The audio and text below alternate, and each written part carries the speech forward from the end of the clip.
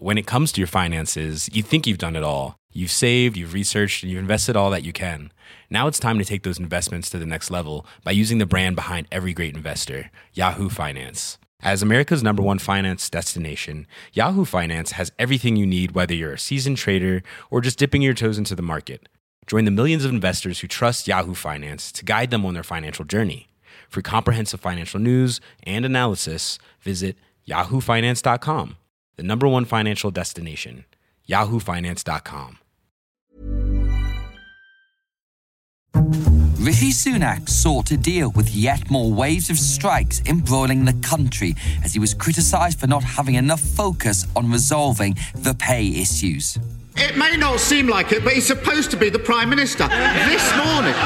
This morning, his Transport Secretary said that his flagship legislation on strikes, this is what he said this morning, his Transport Secretary, might want to listen to this, is clearly not going to help with the industrial action we're facing. Welcome to Payne's Politics, your essential insider guide to Westminster from the Financial Times, with me, Sebastian Payne. In this week's episode, we'll be examining how the Prime Minister is dealing with yet more strikes and more discontent in public services and more unrest from the leader of the opposition, who you heard at the top. Has Sunak worked out what his government is for and how it's going to fend off those attacks from both Labour and the resurgent Reform Party? Chief political commentator Robert Shrimsley will dissect with our deputy opinion editor Miranda Green. And later, we'll be exploring the Edinburgh reforms of financial services announced by the Chancellor, Jeremy Hunt, this week in an effort to take advantage of Brexit and the regulatory freedoms for the City of London. But will the so-called Big Bang 2.0 make much of a difference, and will they improve economic growth? Political editor George Parker will explain the proposals along with our business editor Dan Thomas. And before we get started with the podcast this week, I have some personal news, as they say. After 7 fantastic years at the Financial Times, nearly all of them hosting this podcast, I am off to pastures new. From January, I am taking over the think tank Onward as its new director. So I'll be with you this week and for our end-of-year wrap next week before Payne's Politics will re-emerge in a new guise. But for now, thank you all for joining.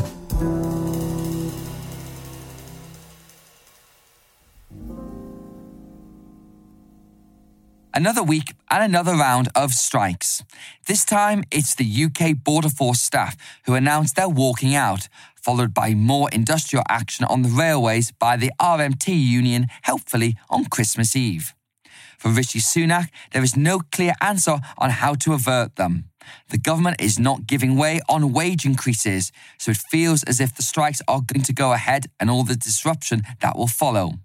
But it speaks to a much wider issue about what the Sunak government is for and how the Prime Minister can get through all of these big challenges ahead.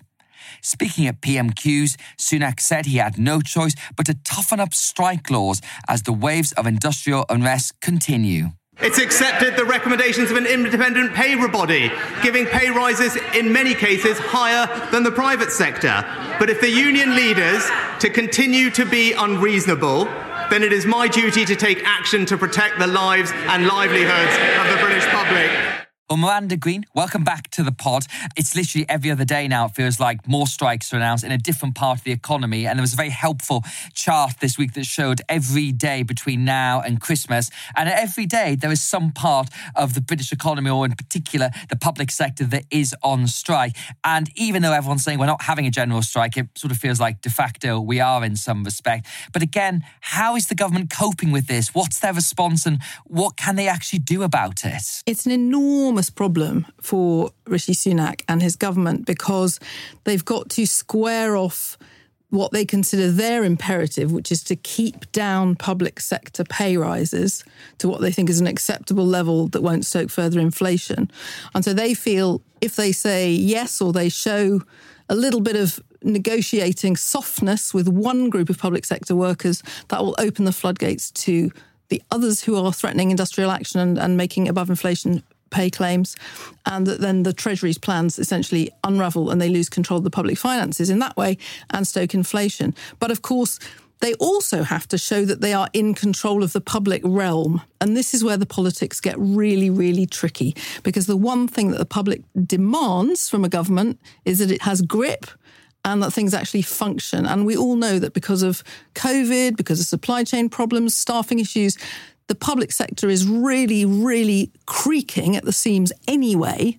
And the strikes will draw attention to that issue of, is this government in control? We all know the precedent, the winter of discontent, where a government really lost control and was punished at the polls. And also, of course, we know about the precedent of a government going to the country and saying, who governs? Wanting the verdict to be, well, it mustn't be the trade unions. And the public said, not you, and got rid of them. Well, this is the big problem, Robert Shrimsley, is that these strikes, the fact is where inflation is at the moment, giving massive pay rises is going to be almost impossible because, to quote Liam Byrne, there is no money left. And also, you risk creating a wage price spiral if you keep giving people above inflation pay rises. But as Miranda said, it does feel as if people are not going to blame the Labour Party for this. And you heard Rishi Sunak at the top there talking at PMQs, and it's the old lines about the union paymasters and it's all their fault. But fundamentally, if things aren't working in the country, people blame those who are in charge. I think that's absolutely right. I mean, there are a couple of points. You touched on one of them. I mean, just settling the nurses' pay claim could cost an extra £10 billion, which the government doesn't have. Also, there is an argument that a lot of people in the private sector are going to get less than inflation pay rises this year. I think the average at the moment is about 6%. So you can see how the government can play that argument. And it's also true that public sympathy for strikers dissipates the more difficult things become. And the government, we've seen a bit of that this week in the polling with the RMT and so union. There are some of the political calculations the government is making that you can see where they're coming from. And this government has always been a Margaret Thatcher tribute act, so the idea of some trade union legislation is terribly appealing. But I think they're making a couple of errors, one of which I think is that they are not dividing and ruling the different strike action. They're intending to try and lump it all together and say, look, union militancy everywhere, instead of actually saying, well, look, the public probably not on the side of the train drivers. We can have a good old go at the RMT. We can play as tough as we like and punish them with our transport minimum standards legislation that we're going to introduce. Nurses, health workers, there's probably a bit more public sympathy for. And even more important, given the huge staffing crisis that you have in the NHS, you actually have to put more money on the table and better conditions in order to get the NHS functioning again. So I think, although I understand the politics behind this, I think they could be politically more cute in the way they separate the different strike actions. Let's just hear from Mick Lynch, who's the General Secretary of the RMT Union, who has done a lot for his cause. He's been very coherent in public. And the argument he's making is it's not just about this moment, it's about the general state of public services and the economy. I don't want a general strike, but I think the way that everything is going at the moment with the suppression of wages, the stresses and strains that many workers are suffering in the health service and education, I think the trade unions have got to maximise their leverage, and it would be daft if they didn't coordinate and synchronise their action. So, Miranda, this again comes back to the point about where public sympathy is, because I think people would agree with Robert when you look at the conditions that nurses have had to work through, not just the pandemic, but the huge backlog and unbelievable pressure on hospitals at the moment. But it does strike me, this kind of much longer thing, trying to make it about Tory austerity and the state the public realm has been. Do you think there's sympathy for that among people? It's an interesting point. I think Mick Lynch there is straying onto territory where he might start to sacrifice some public sympathy, actually. As Robert said, the feeling that people have about solidarity that they might feel, even, to use that sort of word from the left, with NHS workers or even with teaching staff in schools, should that start to bubble up in the new year. That is rather different.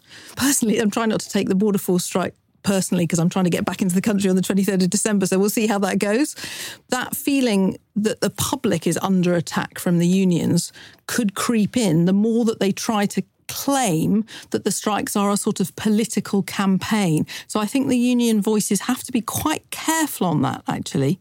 Now, Robert, the response from Rishi Sunak has been talking about this anti-strike legislation, which was something Liz Truss talked about an awful lot during her very brief premiership. And the issue with this is that, first of all, it's not a Tory manifesto commitment, so it will get absolutely held up and pulled to pieces within the House of Lords. The second thing is, by the government's own admission, it's going to take a long time to pass. And there's been some reports on Thursday that they could introduce it in the second week of January, but it's going to take a long time. And if we do end up going through this cycle again next winter, when we're into pay settlements and inflation is still running high, what's the point of doing it? You know, can you see any political advantage about trying to push this through? Maybe Labour oppose it, and then maybe, in fact, you can gain some benefit from that. I don't think it's an intolerable idea to say we require certain minimum service provision in key infrastructure. Britain would not be the first European country to do such things. And it exists already for some sectors. Exactly. I don't think, particularly around the rail network and around transport, I think there's public support for it. The way these things work is that essentially you set them up in such a way that if the unions do not provide or guarantee a certain minimum level of service, they lose the protection they have from litigation for the disputes. So it's very, very serious for the unions if you do this, and they take it seriously. I think there's probably something reasonable there. Once you get beyond that, though, you also have to start asking, well, what's the quid pro quo for strikers who want to withdraw their labour to get a decent standard of living, decent working conditions? You have to have some kind of settlement system, be it the pay review bodies or some other system of binding arbitration, so that they can get a fair hearing. And even the pay review bodies, which do exist for things like the health service, you know, they work to parameters already set by the Treasury. So I think the difficulty with all of this is it might help for next year. If the public gets really angry with certain unions, it will look like a government response, and it will help them say it wasn't us, it was them. None of this answers Miranda's first and absolutely crucial point, which is that in the end, you're the government. And if the country isn't running properly, the voters are not going to reward you for this.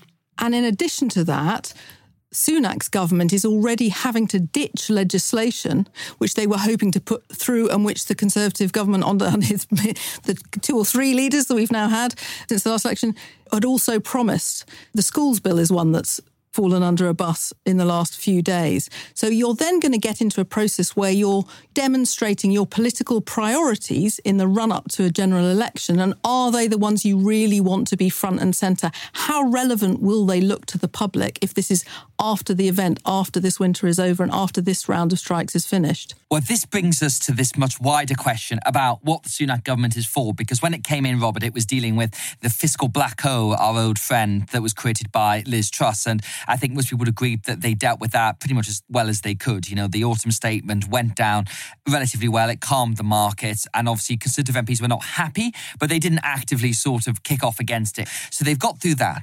Now they're on to all these strikes, which is obviously that's going to keep rattling through to the rest of this year. And it will be very painful, as Miranda said. And I do hope you can get back in the country, by the way, for all of our sakes. Thanks so much. If everyone Miranda was seeing on the 24th, she sends her apologies now. My mum and dad, it's quite serious. Most importantly. But what we've seen this week, Robert, is that it looks as if essentially Downing Street is going through the Queen's speech, which set out the legislative agenda under Boris Johnson, which obviously 2 prime ministers ago. And lots of stuff is being ditched. So we've been some reports that Dominic Raab's British Bill of Rights, which has been this big hobby horse to overhaul the Human Rights Act, is potentially going to be delayed. And it feels to me as if the classic Tory barnacle off the boat strategy, which is to strip aside stuff that's going to be problematic or messy or time-consuming before the next election, is already starting to happen.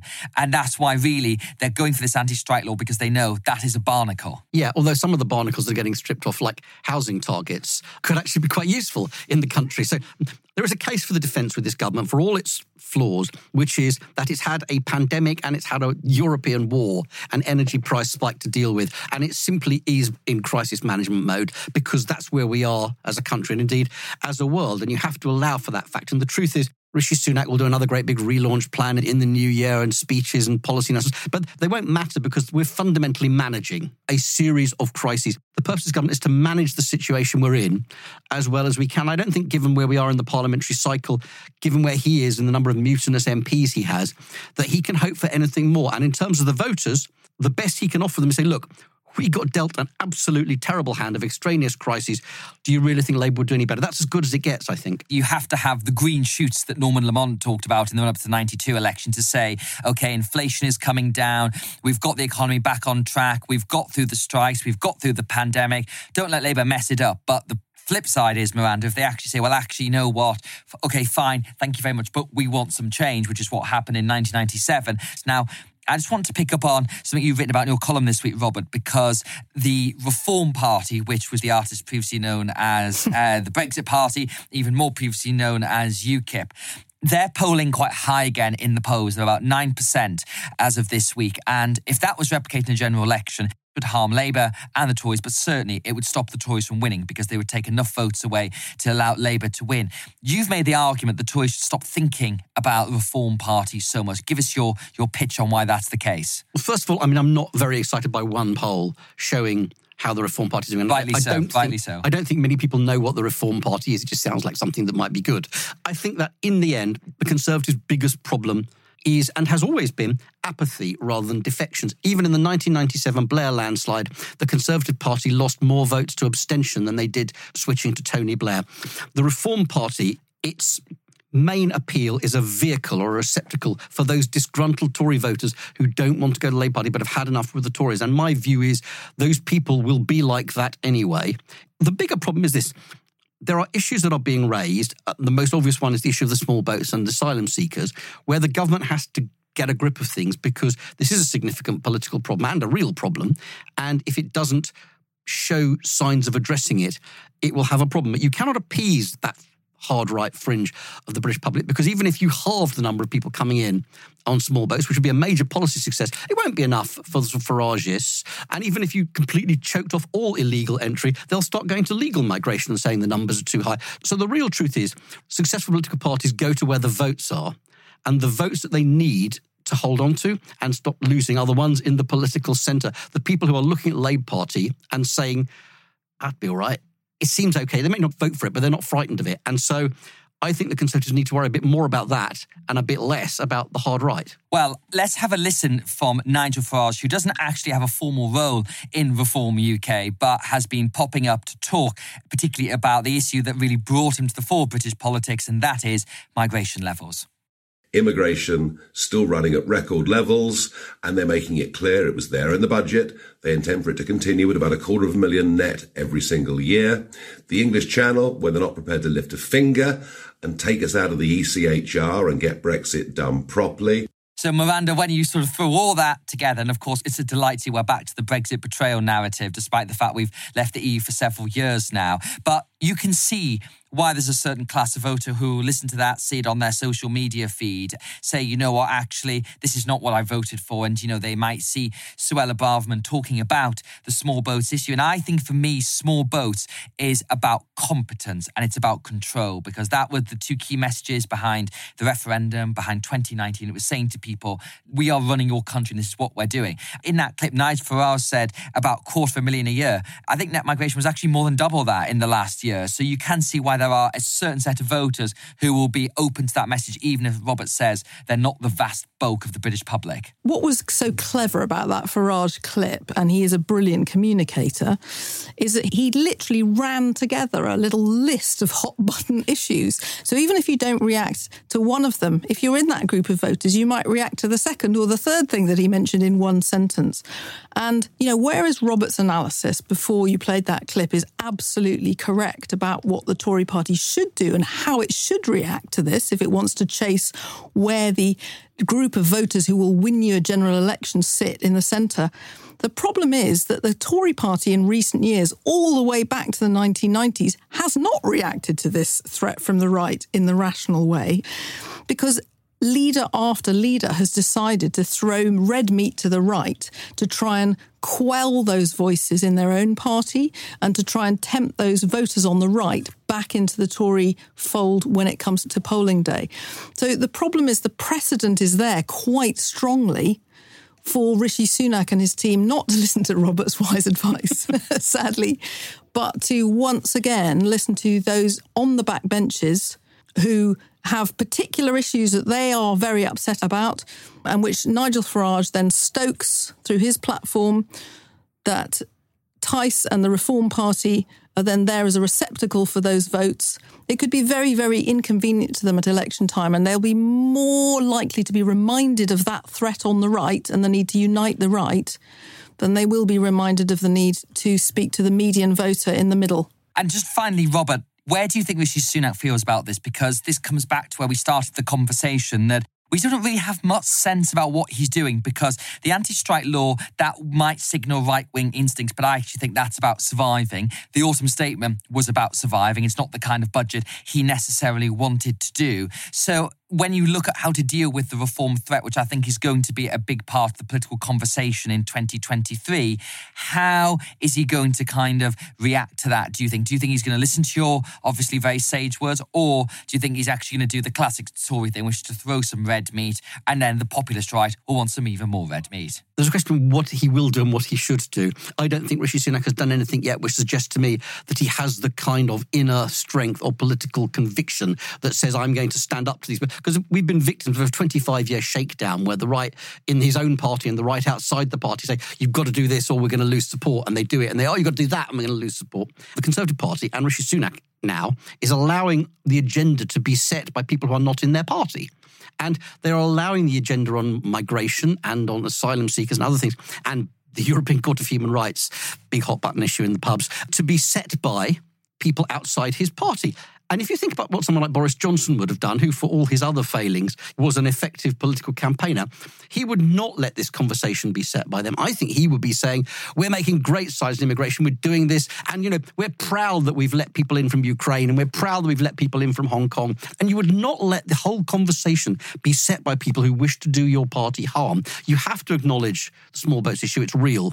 But you try to move the conversation on instead of being in a constant crouch, sounding more and more extreme and rabid about it because you think that's what you need to be. You make undeliverable promises and you lose out. Miranda and Robert, thank you very much.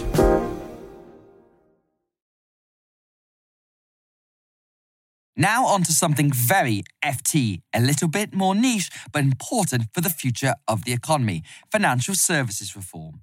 Since leaving the EU, various Conservative governments have been eager to show the benefits of Brexit, and one area that's often talked about is liberalising things within the City of London. This finally came to fruition when the Chancellor Jeremy Hunt announced the so-called Edinburgh reforms in Edinburgh this week that would make things easy for the city and try and regain its competitive edge after this slow drip of talent and resources out of London. Speaking to the FT's Global Boardroom, Hunt explained why this is so important for the future of the city. I think it's pretty significant. And I think what it shows is the UK is being nimble in constantly asking, in constantly changing global markets, what we can do to make our regulatory regime competitive, being prepared to ask big questions on things like ring fencing, for example.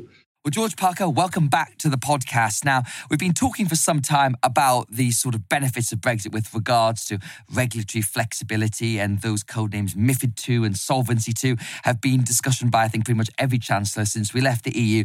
Can you tell us the thinking behind this in the Treasury and the history of how we got to this package announced by Mr. Hunt on Friday? It's been really, I suppose, the flagship policy as far as they were concerned in terms of illustrating the opportunities of Brexit and Brexit freedoms, that we'd be able to design what Jeremy Hunt has called an agile, bespoke regulatory regime for one of our most important industries, if not our most important industry, the financial services sector. So that's what has laid behind it. There's been a lot of overheated rhetoric about how important these reforms would be or how big they would be.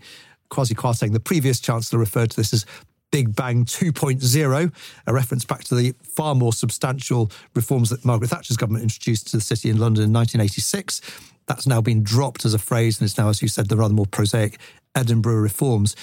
So there are a load of things that Jeremy Hunt has announced which can only be done because we're outside of the European Union. But some of the most significant reforms in this package are actually the rolling back of some of the things we did unilaterally as a country after the 2008 crash, a recognition that we actually needed to go further than the European Union because of the huge weight of the financial services sector in the UK. So whether that was the ring fencing of banks to keep their investment arms separate from their retail arms, or so-called senior managers regime, which Dan can talk about in a minute, which put the fear of God into some bankers because they were going to be held responsible for things happening on their watch. Those were things we introduced as Britain, regardless of whether we're in the EU. So there was a mix, really, of stuff we could only do because we're outside the EU, but things we could have done anyway as a sovereign country. And a lot of this, of course, is sort of the politics of the moment, that we wouldn't have done those things because we were in the EU. And I think, you can liken this to the fact we did our own vaccine procurement, that, as everyone has made time and time again, the point, you could have done this within the EU, but the politics that moment, we do it differently. So it's sort of a combination of that. But Dan Thomas, it's great to have you back on the podcast. So can you talk us through the various bits that Jeremy Hunt has announced and your take on them? There's a vast package of financial regulatory reform here. I mean, it's very difficult just to hone in on one part of it, really, because it's so broad. I mean, really what they're doing here is they're taking all the financial services rulebook, most of which was brought in alongside the EU, as George says. They're taking apart and testing each and every one of those rules to see if it is fit for purpose for the UK going forward. This seems incredibly sensible. The UK is not the EU. We have different strengths and we have different opportunities for the future. And this is all about trying to gain that competitive advantage, particularly in those opportunity areas. And there is a potential Brexit dividend here. So, if we can grab that market leadership in interesting growth areas like fintech, which we're already very, very strong in, green finance and crypto, all of which is in today's package. And it's also about keeping those core areas that our readership really cares about and makes the great deal of the city's revenues in banking, asset manager and insurance, making sure they're as competitive as possible as well. So that is about reducing the burdens and the more onerous rules that have held back banks, have cost them money, have made them less competitive, particularly compared to the US as well. So there's a broad sense of welcoming a lot of these things, although there is a sense of when is it going to happen, because other people are moving at pace as well. Now, George, because a lot of these rules were put in after the financial crash to try and avoid similar things happening again and over-risking.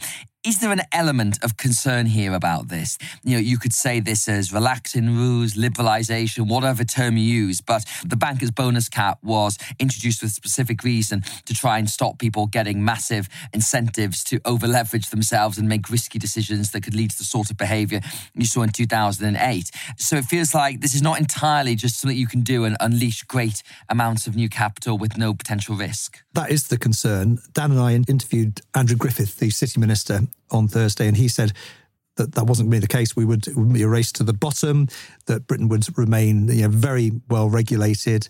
But this was the right time to look again at those rules that were introduced after the financial crash. I covered the creation of those rules after the crash, and they weren't sort of drawn up on the back of a fag packet. They were the result of intensive parliamentary scrutiny. There was an independent banking commission led by Andrew Tyree. All these ideas were bashed around and eventually produced reforms which came into effect around about the middle of the last decade. I think there is some concern that we're forgetting the lessons we learned in 2008. There are a whole load of things in there which suggest that we're dialing up the risk a little bit more. So the regulators themselves are being told that they now have a secondary objective, as well as maintaining financial stability, of promoting growth and competitiveness. There are people like Adair Turner, who used to run the Financial Standards Authority, who say that that's not a desirable thing. Now, how do you actually strike that balance between promoting stability and promoting growth? They don't necessarily mesh. So there are a whole load of other things. Now, Andrew Griffith would say that we're not doing extreme things here. We're just tweaking the rules a bit. It's a tweak to the rudder, I think, Dan, is how he put it to us.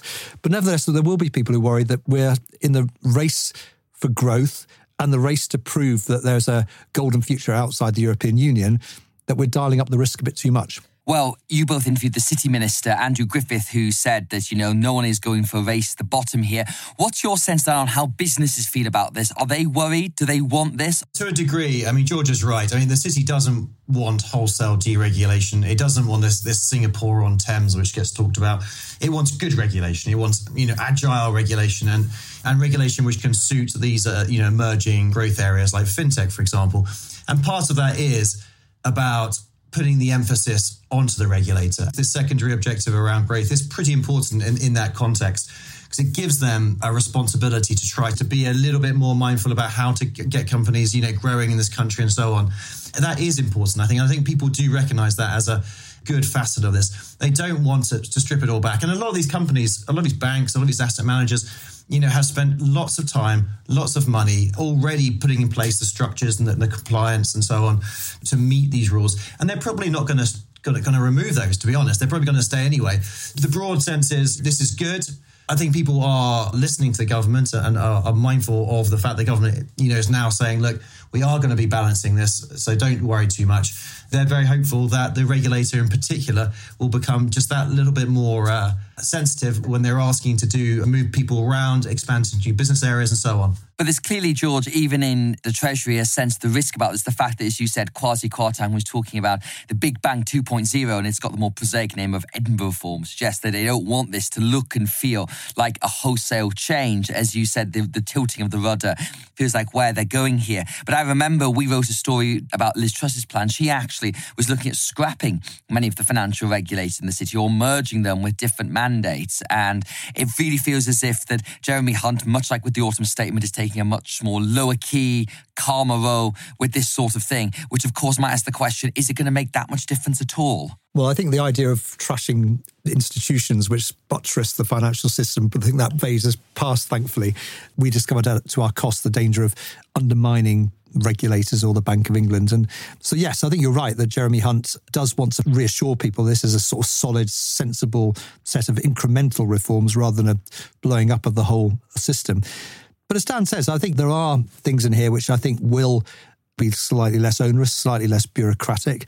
There's a whole load of consultations flowing from this, so we don't know quite how they're going to look at the other end of the process. But Andrew Griffith told us that he wants all of this done in 2023, so they are, to use Whitehall jargon, moving at pace to deliver on this. So I think around the edges, I think it will be generally a positive thing in terms of growth and making the City of London slightly more agile. But Dan, I guess the fundamental question is, as I said, there's been this kind of small drip, shall we say, of talent and capital going out of the City of London since 2016. Not a big tide by any means whatsoever, not what was predicted by some people in the run-up to the referendum. But there is that general sense, at least I pick up, that maybe the city has lost its competitive edge. Is this going to help regain it? That's a big question, isn't it? Is the Big Bang 2.0, as big as they hope? And it's difficult to judge right now. I mean, the thing is that, first of all, as George says, the timing thing's crucial. The EU is currently going through a series of conversations around reforms. So they're already reforming MiFID II.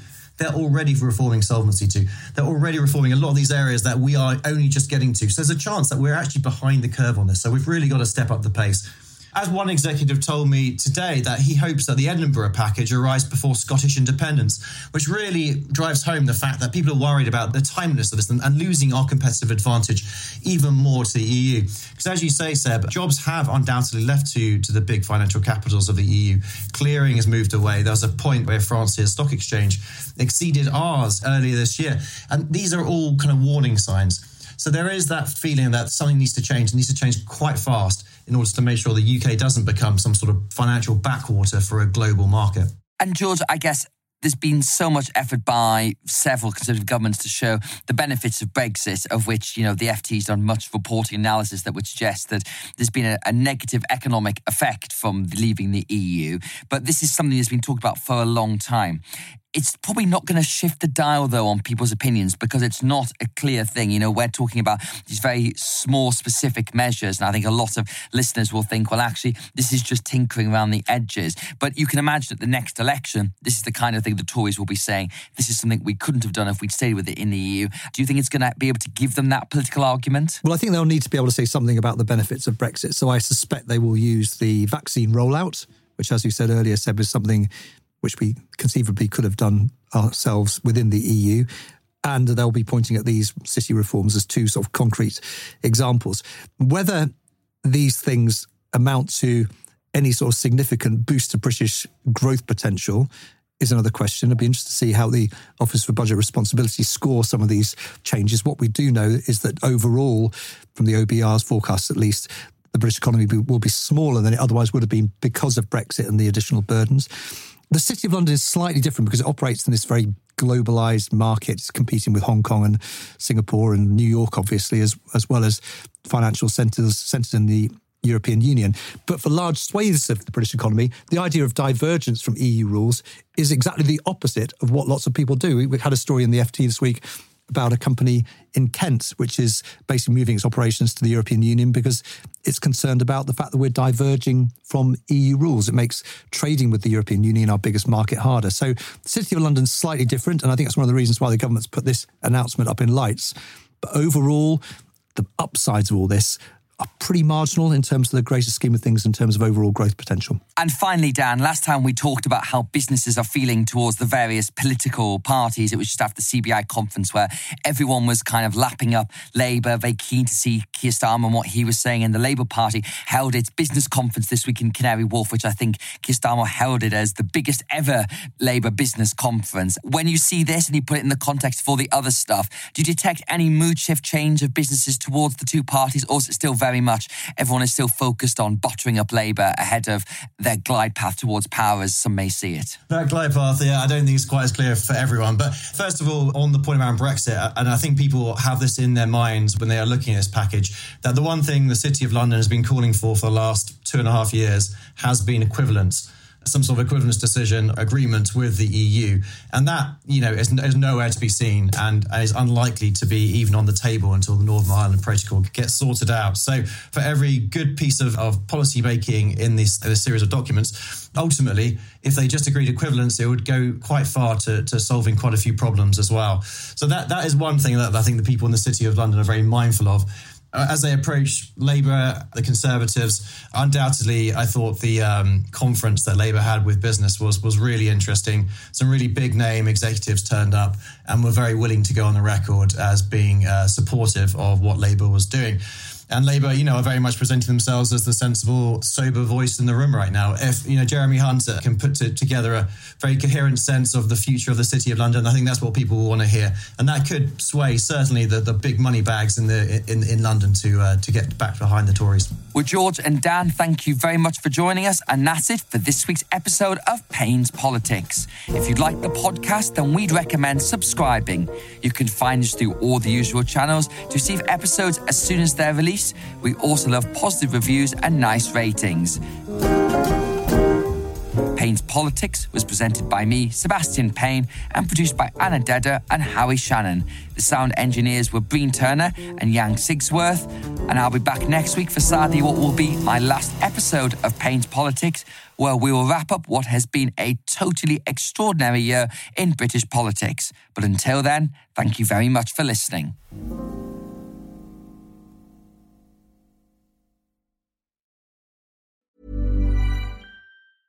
Small details are big surfaces. Tight corners are odd shapes. Flat, rounded, textured, or tall.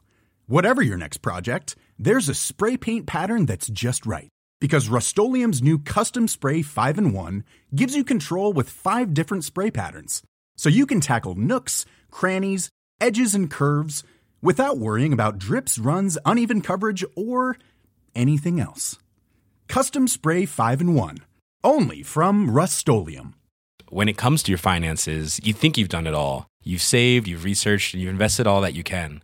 Now it's time to take those investments to the next level by using the brand behind every great investor, Yahoo Finance. As America's #1 finance destination, Yahoo Finance has everything you need, whether you're a seasoned trader or just dipping your toes into the market. Join the millions of investors who trust Yahoo Finance to guide them on their financial journey. For comprehensive financial news and analysis, visit yahoofinance.com, the #1 financial destination, yahoofinance.com.